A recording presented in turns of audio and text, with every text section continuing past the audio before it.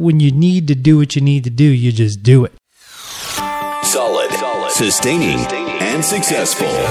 You're listening to the Speech Therapy Private Practice Startup Podcast with your host, Kyle Meads, speech and language pathologist. Listen, learn, and prosper as we share our experience and knowledge so that you can improve your business and your life, one podcast at a time.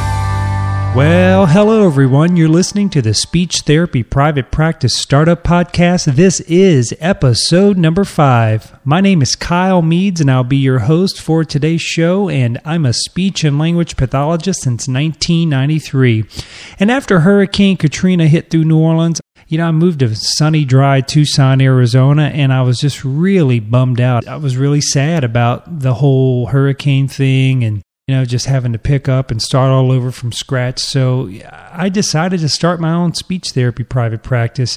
And at that time, when I did start it, I looked online. I remember searching for just anything. And if you listen to my other podcast, you'll hear the same story where I searched for mentors. I searched for help from the Small Business Association. I searched and searched and searched, and I just couldn't find any information designed for speech therapists and speech language pathologists out there who wanted to start their own private practice. So that's what I'm doing in this private practice startup podcast, is showing other speech pathologists how to do it correctly. And when I say how to start a private practice, I'm not really talking about just working on the side and seeing 1 or 2 patients on the side and making a few bucks here or there.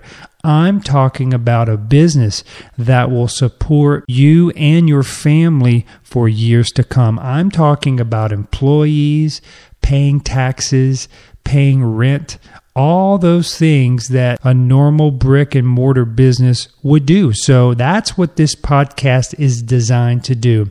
And in today's episode, I wanted to share with you the way I started my own brick and mortar business and how I transitioned from seeing people in the community to seeing people in my first office. So that's what I wanted to talk about in today's podcast, how to get that first office.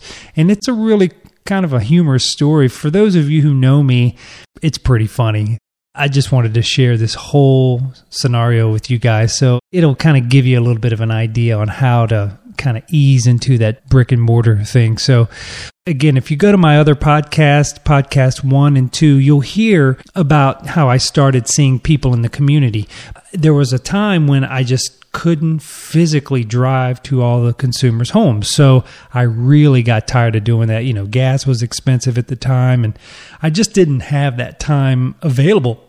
So what I did was I got online. I think it was Craigslist at the time. And I searched office buildings, and, there was a picture of this pretty building and a picture of that pretty building and a picture of this not so pretty building and a picture of that not so pretty building. And I was thinking, what part of town could I start in? I wanted to be professional and have a nice, comfortable office. So when people would bring their kids or their mom after their stroke or whomever, when they come to the office, I wanted them to be comfortable and have a nice professional experience. So, in Tucson, we've got this nice part of the town called the Foothills, and kind of the center of town, we've got the university and the medical center, and then you've got the south part of town going towards Green Valley, kind of out in the outskirts of town. And I wanted to stick close to where I was living, because at that time I was living in a 2-bedroom apartment. And, I wanted to stay close to the middle of town. I wanted to stay around the University of Arizona, the professionalism of the university. I wanted to stay central, because I felt that if I can stay central, I could hit everyone. If people were on the south wanted to drive to us, or from people in the north wanted to drive to us, and people from the west side and the east side could get to us easily, it would be easily accessible for everyone. So I started looking for business space in the middle of town. And I remember calling a nice, beautiful location. It was called La Paloma. It's a nice resort here in Tucson. And there was an office center there, and I specifically said, hey, do you mind if I come see some office spaces? And they said, well, what do you do? I said, I'm a speech pathologist. I work with kids and I work with adults. And, we see a lot of people, and I wanted to try to get a central location where people could come to the office. And she said, well, this may not be the place for you. Because at that time, it kind of bummed me out. I'm thinking, well, why wouldn't my business fit in your corporate center? And when I really started looking at the other tenants in that area, you had accountants and lawyers and everything else but speech therapists. So my kids, I don't know about your kids that you see in your clinic, but sometimes we get a little bit rowdy. We've got different etiologies that we see, sensory integration, children, autism, language delay, speech delay, voice problems, fluency problems. Sometimes kids get rowdy. They get a little bit loud. So I got the feeling that this lady didn't want a bunch of kids running around in their courtyard. So she gave me the number to a wonderful person who really helped us out. She's a local attorney here in town, and she rented us an office suite in her complex. And it was just really nice. It was a nice, beautiful little office, and there was a courtyard kind of inside with trees and skylights. And in the back, she built us a playground. And it was just really nice. There was nice parking in the back, and I had one office. And in that one office, I remember she was so nice and let me borrow furniture. Now, she's a lawyer, and the furniture that I got from her to borrow was law furniture. So I had this big, huge desk. And I remember putting my feet up one day, and I even took a picture of this. I'll see if I can find it and put it on this post. But I remember putting my, my blue Converse sneakers up on the desk. I'm like, man, I finally made it. I got my first office. And I had my printer over there on the right, and my little Vonage box on the right, and my router on the flickering lights on the right. Mind you, these kids love those flashing lights. So every kid came in, wanted to grab my router. So it's like, I had to hide that thing. But anyway, I had my first big office. This was my place, and when people came in, there wasn't somebody to greet them. They would walk through the door, and then they come into this atrium area with these beautiful skylights and trees, and they sat down and they waited their turn. And then I would greet them in the lobby and say, hey, good to see you today. Let's get the treatment going, and let's get everything going so we can see your child, or come on in for the evaluation. Did you get the paperwork that I emailed you? And I'd bring them in the office, and again, it's just one big room, and I had the desk there. I'd do the interview, and I had the kids down there on the ground there, and they were playing with their toys while I was talking to the families, and, just got the job done. About 3 or 4 months later, I just kept growing. The referrals just kept coming in, because if you listen to the other podcasts, I show you how to get those referrals and market your services in your community and talk to pediatricians. But the referrals just kept coming in, and I was getting a lot of referrals from the website. And again, if you go to the other podcast, you'll learn how I did that. But, we just kept growing. And then I remember Joni, she's an attorney here in town. I said, Joni, I've got one office. I think I could probably hire my first employee now. Do you have any rooms available? Maybe 2 rooms, So she said, well, let me see what I can do. So-and-so down the hall, they're retiring, so maybe you can have their office. And we had a wonderful child psychologist in our office. His name was Dr. Jerry Day, really super cool guy. He had an office, and when he retired, he had that one big room like I was telling you about, but there was a small little waiting room attached to the side. Well, my big head said, well, look, I could take that waiting room and put an assistant in that room, and then I could be in the other room doing treatments at the same time my SLPA, my speech language pathology assistant, was doing treatments in that room. So that was my idea. And when Dr. Day retired, I took their office. So I remember my first office was $500 a month for rent. My second office, Joni gave me a deal, and she said, well, how about $800? So, me being the cautious money guy, I said, I think I can make that happen. So paid Joni $800 a month, and I had 2 rooms. Well, I hired Nikki, who's one of the speech therapy assistants at our clinic. She's still there today, one of the first people ever to hang in there with me, and she's awesome. She was seeing people in one little room, and I was seeing people in the other room, and we just made it happen. It was really cool. So we had not 1, but 2 families coming through the door, and they walk in, they go to the atrium, and they see the nice big ficus trees, and the kids are out there. And mind you, there was other people in the office space too. We had programmers who make video games. We had one guy who was an attorney, and Joni, the attorney, she's got her corner office. She's top dog, so she's got her spot. And we had an acupuncturist in one of the rooms. And so we had all these people around, and here we are, got our speech kids, coming in. And sometimes these kids would yell and scream, and they wanted to play with toys. And sometimes we'd ask them to go outside, and, when it wasn't too hot, because in Tucson, it's 100 gazillion degrees outside. So sometimes the kids could go out to the play area. And sometimes when it's too hot or very cold, the kids would have to stay inside. So it got a little bit loud in that waiting room. And I always felt kind of nervous when the kids would yell and scream. But, we just kept growing. Then I hired another speech language pathologist assistant, and her name is Amanda, and she's still with us, and she's awesome and does a great job, by the way. And, so here's Nikki and Amanda. We had to get a 3rd room, and I remember Joni gave me, rent of $1,000. So now we've got 3 big rooms. I've got my 1 big square, then 2 little squares, and then I'm in the 1 big room, and then Amanda and Nikki are in the other 2 rooms. And, we're just all working and seeing kids, and it had just got crazy.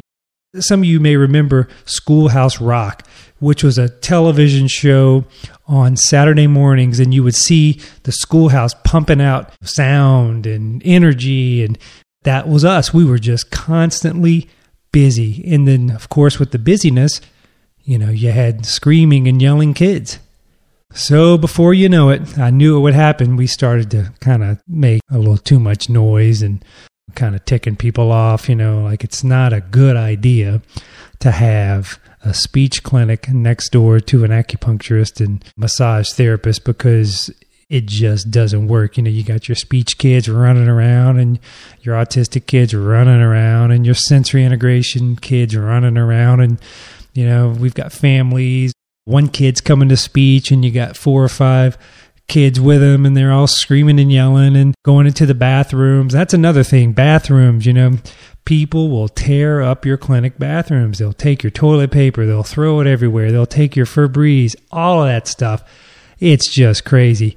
And I remember finally Joni came to me and she said, I just don't think this is working out. And I knew it was coming. But, when you work with kids, it's just part of the job. It gets loud, crazy, screaming, yelling. We just started to tick off a lot of people, the acupuncturist, the lawyer, it's the programmers. I don't think the programmers care. They're always just on their keyboards. So they always work at midnight to 3 a.m. anyway. But, we just really outgrew that space. So, we went from those 3 rooms, and I told Joni, thank you. I cleaned the carpets, made sure everything was perfectly clean when I left, and I got another office right across from TMC, Tucson Medical Center in the Tucson area. There's this medical park, and I remember negotiating a rock bottom rent. So it was from a large company here in town, and we got our first freestanding clinic, and it was so cool because we had our own waiting room where kids could scream, yell, tear up my ficus trees, throw books, rip books, take toys, whatever. I mean, you know how it is. It just happens. It's kids, and it's great to have those kids around. And we had our own waiting room, and we had 6 offices. And I remember, wow, we had 6 treatment rooms. It used to be an old radiology practice, and we were able to take that practice and turn it into a speech clinic. And we go to the dollar store and hang cool decorations from the ceiling. So it was just really, really nice. So, that lasted for a while, and we were able to see, kids in that office. But the time finally came where we outgrew that office. So we needed more space, and the need was so great in the Tucson area that we just had to move again. And I negotiated a 3-year lease, and this is only after a year, not even a year and a half. So we had to move to another office in the same area. So I talked to the management company. I said, hey, we're simply just growing. Do you have any more space? Or, and this is where I'm pretty good with business. So I said, but I don't have to do anything.